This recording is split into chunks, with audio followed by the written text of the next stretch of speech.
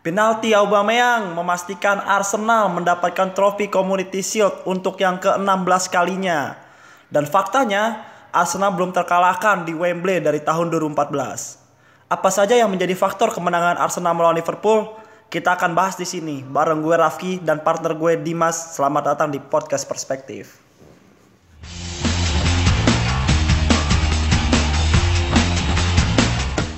Puas gak Dim nih sama Arsenal lawan Liverpool nih kemarin nih. Dan juga nih Arsenal gue yakin deh kayaknya kandangnya udah bukan di Emirates lagi nih. Iya, emang harus pindah ke Wembley karena udah unbeaten dari 2014, lo bayangin tuh 2014 ke 2020 setiap main di Wembley unbeaten. Ya korban-korbannya ada Liverpool, City, Chelsea, MU MU nggak pernah ketemu. belum jadi korban. Loh. Akan jadi korban nanti ya. Tunggu aja. Tapi kalau yang kita lihat kemarin pertandingannya mungkin nggak banyak yang nonton juga, tapi gue nonton tetap karena buat konten ini gue nonton. Permainannya jelas jauh lebih meningkat di saat Arteta memegang kendali di Arsenal. Kenapa begitu? Dilihat dari kemarin taktiknya aja sebenarnya udah bagus, menjalankan sesuai dengan kapasitas pemain yang ada. Gue kemarin jujur aja kemarin gue ngelihat line up-nya Arsenal lawan Liverpool itu, gue kayak ya bener nih Arteta nih nganggap ini sebagai laga uji coba karena di situ perbandingannya jauh. Di situ Liverpool full team, Arsenal mainin Nketiah, Elneny. Iya gue kaget Elneny. Cadangan ada. Sorry sebelumnya. Elneny sebelumnya di tim mana? Dipinjemin kemana sih? Besiktas kemarin. Oh, dia ke Besiktas. Terus tiba-tiba ada Tyrese John Jules, terus ada Joe Willock lah ya mungkin ya maksudnya nggak harus dibawa. Matt Liners juga Karena starter kemarin. Nah kemarin gue ngelihat permainan Arsenal jauh lebih meningkat dipegang Arteta ini sejauh ini karena sudah menghasilkan 1 bulan 28 hari ya, tetap 82 ya tuh ya, 28 82 ya tetap ya. Dapetin 2 trofi dalam 1 bulan. Permainan meningkat, anak pemain muda mentalnya semakin meningkat. Sekarang seperti kayak Nketiah, Bukayo Saka kemarin mainnya tenang banget, makin mateng. Gue harap buat kedepannya kemarin juga ngasih assist kan kalau Aubameyang. Dari skema kemarin kan gue udah bilang di episode sebelumnya, gue bilang kalau Arteta ini pasti bakal tetap maksain main build up dari bawah, dan bener gue pas build up lagi dari bawah kemarin dan juga apa gol Arsenal kemarin ini ya ngejawab kritikan yang kita lakuin. Maksudnya apakah Arteta berani buat main build up dari bawah, karena kita tahu kan pressanya Liverpool itu kan ekstrim banget kan. Iya, luar biasa. Dan ternyata dia ngegolinya bener-bener build up dari bawah lagi, kayak persis kayak lagi lawan City waktu itu kan. Iya. Sama bener-bener dari Emiliano Martinez kan prosesnya. Iya. Itu juga maksudnya itu dari kanan kan, dari Bukayo Saka. Bukayo Saka langsung crossing ke Aubameyang, situ Aubameyang finishingnya kelas banget. Ya gaya-gaya Ongri lah, sesuai dengan nomor 14 juga, cuman ya beda lah ya secara prestasi. Cuman Aubameyang tetap gua akuin di era Arsenal sekarang nih, Aubameyang Arsenal termanjur setelah lama nggak ada Ongri. Van Persie mungkin ya sejauh ini Aubameyang karena Lacazette juga udah mulai tumpul, Nketiah belum bisa menunjukkan kapasitas sebagai pemain di Arsenal, karena ketika Nketiah bertemu dengan tim-tim besar seperti Liverpool, City, Chelsea, MU, ini nggak banyak bisa bergerak. Ketahuan dari mental, itu pasti kelihatan jelas. Tapi kalau misalkan kemarin lawan Southampton dia nyetak gol, mungkin dia lawan tim-tim yang lain dia nyetak gol. Nah terus aliran bola tetap ada di kendalinya Xhaka, Granit Xhaka dan Elneny. Kemarin juga kaget gua, permainannya jauh lebih meningkat setelah di loan sama Arsenal semusim di Besiktas. Sebenarnya tuh gue nonton kemarin Arsenal ini tuh Elneny sebenarnya mainnya nggak jago-jago banget, tapi juga nggak cupu-cupu banget, tapi perannya penting. Perannya penting. Udah gitu dia tenang dalam penguasaan bola. Gue tuh kaget loh Elneny masih di Arsenal loh, serius. Gue kirain dia udah di move nggak tahu kemana. Pas gue kemarin baru masih ada Elneny ya Arsenal ya. Makanya gue juga baru inget Elneny masih ada. Dan langsung ditaruh kan. Ngeplot di duetin dengan Saka karena kan semusim kemarin kan plotnya di tempatnya Ceballos. Tapi ini ya apresiasi banget buat pemain Arsenal, maksudnya dia di press sama Liverpool sebegitu ekstrim, tapi dia nggak panik itu ketika megang bola. Terutama Matt Liners juga mainnya bagus. Granit Xhaka bisa ngalirin bola. Maksudnya nggak ada Denis Ceballos di sini, gue ngerasa aliran bola tetap jalan aliran bola. Biarpun gak ada suara Denis Ceballos ya, yang kita tahu kreativitasnya sangat tinggi, tapi di sini bisa terbantu gitu sama Granit Xhaka dan juga sama siapa?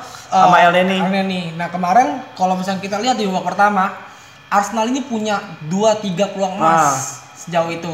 Satu jadi gol, 2 Nketiah di blok sama Alisson, terus ya beberapa lagi peluang off target tapi itu cukup membahayakan lah ya. Cuman di sisi Liverpool ini kacau banget sih. Klopp ini nggak menurunkan mungkin taktik yang terbaik atau mungkin taktiknya udah kebaca, gue nggak ngerti karena dalam kemarin di Premier League udah kalah sama Arsenal.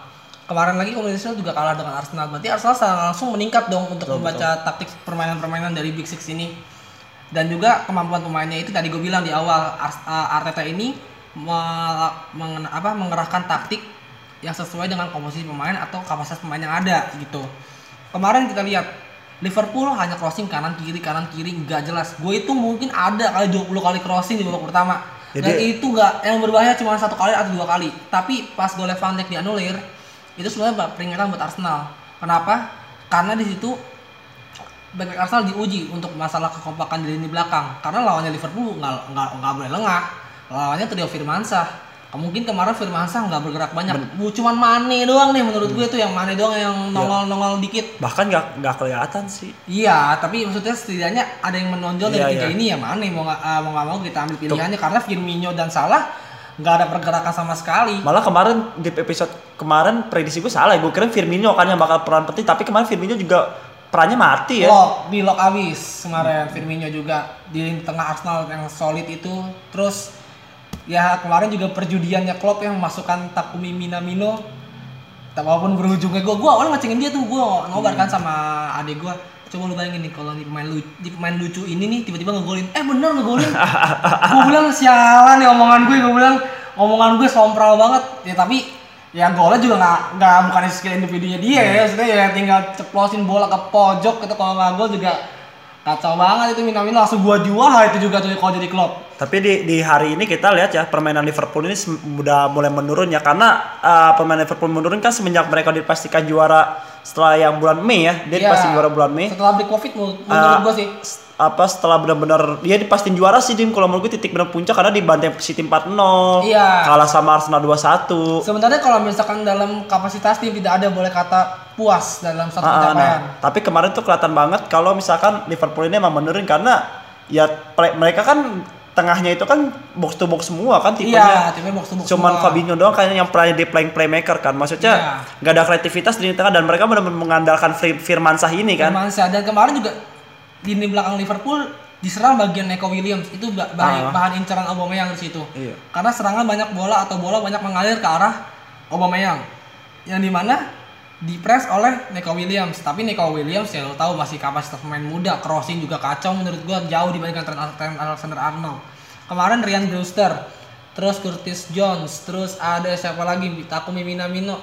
Itu mungkin kalau gue jadi klub gak akan kupertahanin dalam musim yang akan datang nanti. Karena apa? Karena untuk masalah pengalaman belum bisa bermain di Premier League.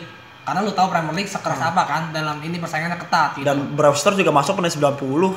Iya, makanya gue bilang kalau misalkan dia Brewster, terus Minamino, terus siapa lagi Curtis Jones itu bakal gue lawan-lawanin dulu. Kalau misalkan satu musim gak ada kemajuan baru gue buang. Tapi ini jadi lampu kuning juga ya buat Jurgen Klopp dan juga Liverpool karena di laga ini kelihatan banget kalau andaikan Firmansyah lu di benar-benar nggak bisa gerak, lu nggak bisa ngapa-ngapain. Benar. Karena kan nggak ada kreativitas kan di lini tengahnya. Dan tidak menyiapkan plan B juga Klopp ini menurut gua kemarin ya. Karena ya perubahan nggak banyak dilakukan di babak kedua, sama aja kurang lebih. Dia masih mengandalkan crossing, tapi yang babak kedua mungkin meminimalisir crossingnya yang lebih mendingan dibandingkan babak pertama sih. Tapi nggak banyak perubahan lah untuk di babak kedua menurut gua. Liverpool masih memainkan hal yang sama.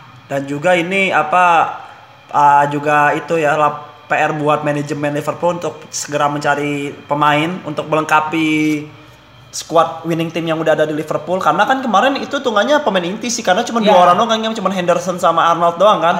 Sisanya main kan Van Dijk, Joe Gomez, Robertson main, Firmansyah tiga-tiganya main. Nah, di sini maksudnya Liverpool nggak ada cadangan yang bener-bener permainnya bisa sama gitu untuk jomplang banyak cadangannya. Mungkin cuma Naby Keita doang ya setara dengan yang bisa menetralisir. Ya sisanya kan nggak ada kan di tengah. Nah ini nih yang dibutuhin sama Liverpool. Gue sebenarnya kalau gue mikir kalau andaikan kemarinan Liverpool, sebenarnya Liverpool juga pelit sih itu kan sama kayak Arsenal gak sih? Iya. Saya jual Alcantara 30 juta loh nggak mau nebus dia. Kan udah ada contoh tim seperti Arsenal yang dimana kaya cuma susah ngeluarin duit. Nah kalau tim udah kaya susah ngeluarin duit ya prestasi segitu-segitu aja, stagnan aja, nggak bakal maju. Dan juga manajemen Liverpool terlalu mengandalkan seorang Jurgen Klopp gitu yang bisa menyulap pemain biasa aja jadi bagus. Emang itu keahliannya Klopp, tapi lu kali 1.000 orang yang bisa dia sulap seperti itu. Iya, lu jangan kita beli pemain mediocre aja yuk, ntar juga bakal jajakan kayak gitu juga dong. Mungkin Ryan Brewster atau Trent Alexander-Arnold, terus Curtis Jones, Robertson itu kan mungkin pemain-pemain yang mungkin bisa dibilang sebaya ya, seangkatan nggak jauh beda umurnya, tapi yang bisa disulap gak semuanya kan gitu ya. Makanya manajemen Liverpool gini kritikal juga buat manajemen Liverpool, yang dimana kalau emang tim pengen maju, tim pengen ngeraih banyak gelar atau semua gelar pengen ngeraih, ya berarti lu harus beli jor-joran kayak City, PSG, ya lu harus beli jor-joran. Terus juga apalagi suatu hal yang tinggi. Apalagi kan kemarin Liverpool dalam 3 tahun beruntun kan, maksudnya prestasinya bener lagi puncak-puncaknya kan. Iya. Lu 2 tahun beruntun masuk final Liga Champions, dia pun 1 kalah kan, tapi juga kalahnya bukan karena kalah Liverpool kan, kalah blunder Karius aja. Terus tahun berikutnya lu ngebus dengan dapat Liga Champions. Iya. Setahun berikutnya juara Premier League yang at least itu tahun musim kemarin kan. Tapi kan apakah setelah itu dia harus puas? Enggak, makanya itu permasalahannya.